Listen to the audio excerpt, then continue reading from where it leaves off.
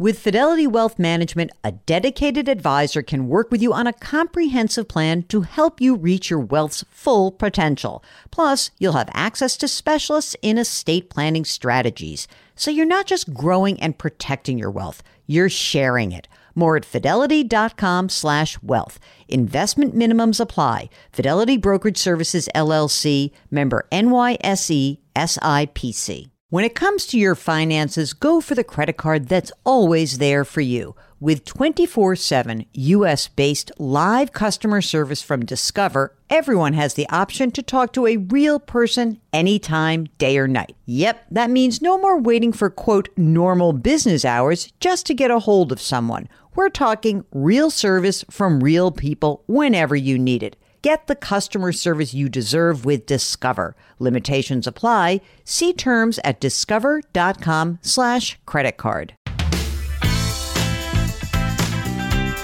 Welcome to the Jill on Money podcast. It's Sunday, June 20th. Happy Father's Day. Happy Father's Day to all of you fathers out there, and to anyone who is celebrating Father's Day and missing their father. I know how that feels, so here's to you, Big Al. Sorry you're missing all the fun these days. Today we are airing the second part of our interview with economist Diane Swonk. She's the chief economist, actually, of Grant Thornton. Today we're going to discuss what's going on with inflation. Is it likely to persist? And what's going on in the housing market? Here is the second part of our interview with Diane Swonk. Okay, so let's talk about inflation, which is rising prices. So, All right, so I go on network TV and I give them the Diane Swonk mantra. Number one, we are comparing where we were to a year ago. And a year ago, we were frozen solid. We did not have an economy, right? Right. Number two, supply chain issues, which are weird. And three, there is surging demand. Do you expect inflation to be higher for longer than maybe Jay Powell thinks? So right now, if let's say we look at 2 years ago, we're up 2.5% from 2 years ago.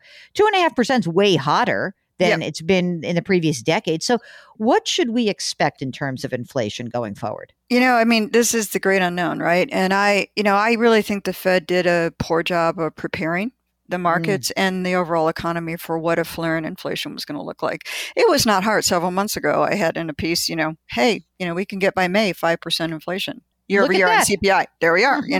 Wasn't hard to do given the fact that some prices fell a year ago and that prices were flaring and that these bottlenecks, we've got a global pandemic and you've still got a pandemic anywhere is a pandemic everywhere. You've still got a pandemic going on in parts of the world, even in China, which is still mucking up the supply chain. There is a good argument to believe that we will see much of this inflation. It was going to shift as we shift away from, the fact that consumers say, hey, we've had it. They got, $2 trillion amassed in savings along with all the stimulus we've got out there. And, in July, the child tax credits and the monthly payments kick in for families to help them out a little bit to maybe get some childcare. But, these are important things because, you've got all this amassed, yet consumers said, I don't like what you're asking for cars right now. It's a little too expensive. I don't like what houses cost. I don't care how low mortgage rates are. And their attitudes soured. High prices are the ultimate corrector of high prices, right? It's the bridge between supply and demand. And it either brings supply up, which it's doing, or it brings demand down, which it's also doing both of those things. Then you're going to rotate into, airfares, everything, returning hotel room rates and surge pricing. I think we'll see inflation calm down as we get into 2022. But is it going to calm down enough for the Fed not to get a little bit antsy on their patience and worry more about inflation? And that's, I really think, one of the biggest policy mistakes. There's a lot of room for error here.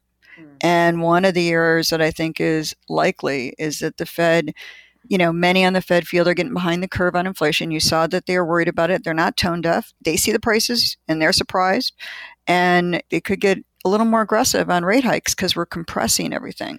Okay, wait. So let's say if you say prices should calm down by 2022, what do you think that means? Like, okay, so let's use our baseline. Let's say 2.5% would be a little bit hot, and they'd have to look at it. But what do you think that, like, if we get into 2022, what do you think we're looking at in terms of price increases? What percentage do you think will be up by year over year? By the end of 2022, I think the, core PCE, which is what the Fed watches, I think that's going to be a little warmer than 2.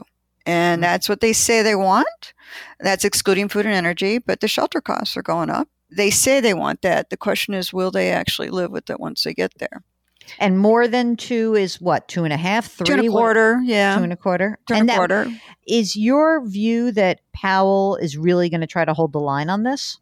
I think it's very difficult for him to hold the line on overshooting on inflation when you're the head of a central bank that's a central bank to the world. And and they won't know for sure. But it's easy to make a mistake, and it's easy to then bring rates up.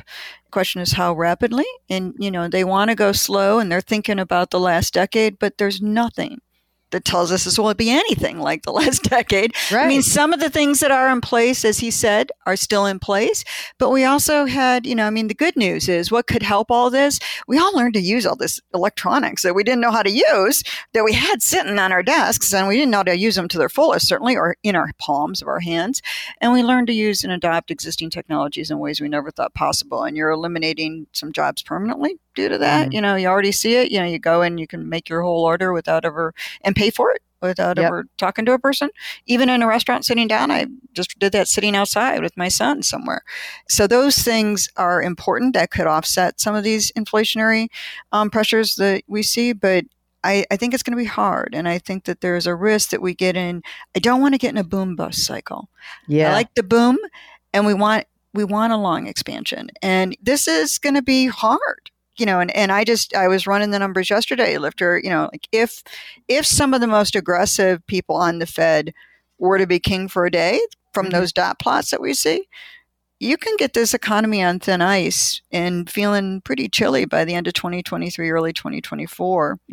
And you could slip through again in 2024. And that's something that, I worry about. Now, it would take really aggressive moves, but, that it's a possibility is worrisome because, boy, we know recessions disproportionately affect certain people.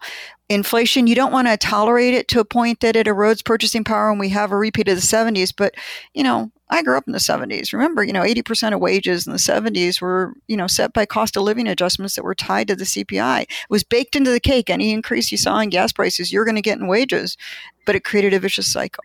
And it is interesting that a lot of money managers, and there's a lot of investors who have grown up in a period where they've never experienced inflation, which is so fascinating, right? None. I mean, we're at the, yes, it is fascinating. And, there's no muscle memory for this. No, none. Okay. Diane Swonk, housing market, completely insane. Shortage of houses. Will this get worked out over time, or are we going into another weird housing boom? This is a really great question. So first of all, consumers have already said, we don't like these high prices. And home sales have come off their highs. Builders are frustrated because they can't get materials, they can't get workers, and they can't build the homes. And even as lumber prices and material prices come down, they're still way higher than they were pre-pandemic. And so they can't build the number of homes they want to build. And, it's really hard because it's crowding out first-time buyers. The other thing that's happening is investors have returned to the market, institutional investors, to buy homes, to new homes, to flip them to rent instead of sell.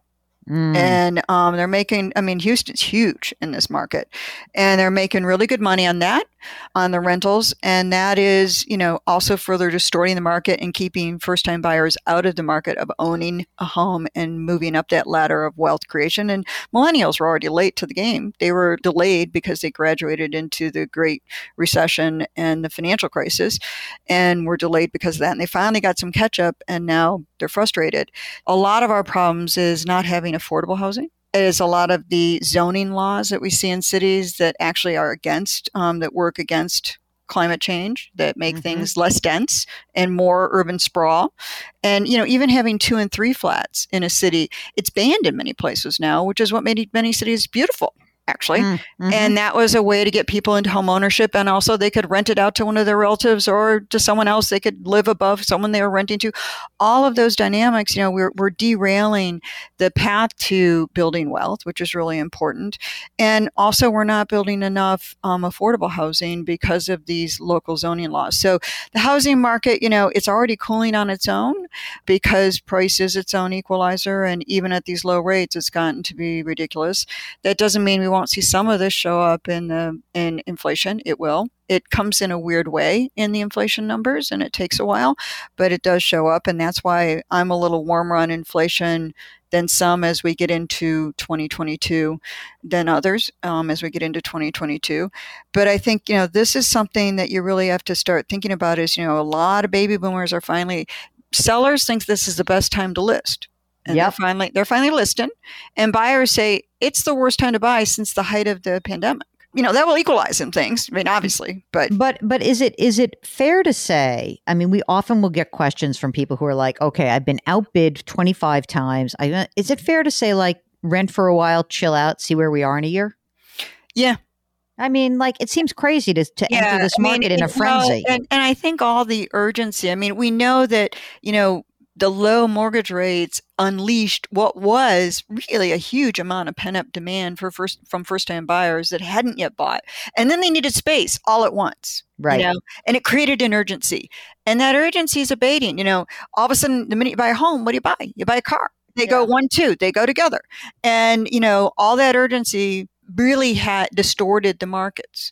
And, the market couldn't clear in the period of time it needed, and then also people bought second homes, they bought big cars, and pickup trucks are the thing now, it's a lifestyle thing. They don't even use the back of the pickup truck, but they want to tow their boats because that was how they, spent their pandemic and quarantine. Work from home, hybrid work, here to stay or maybe jumping the gun on that trend? I find it interesting. So it will be here for a while.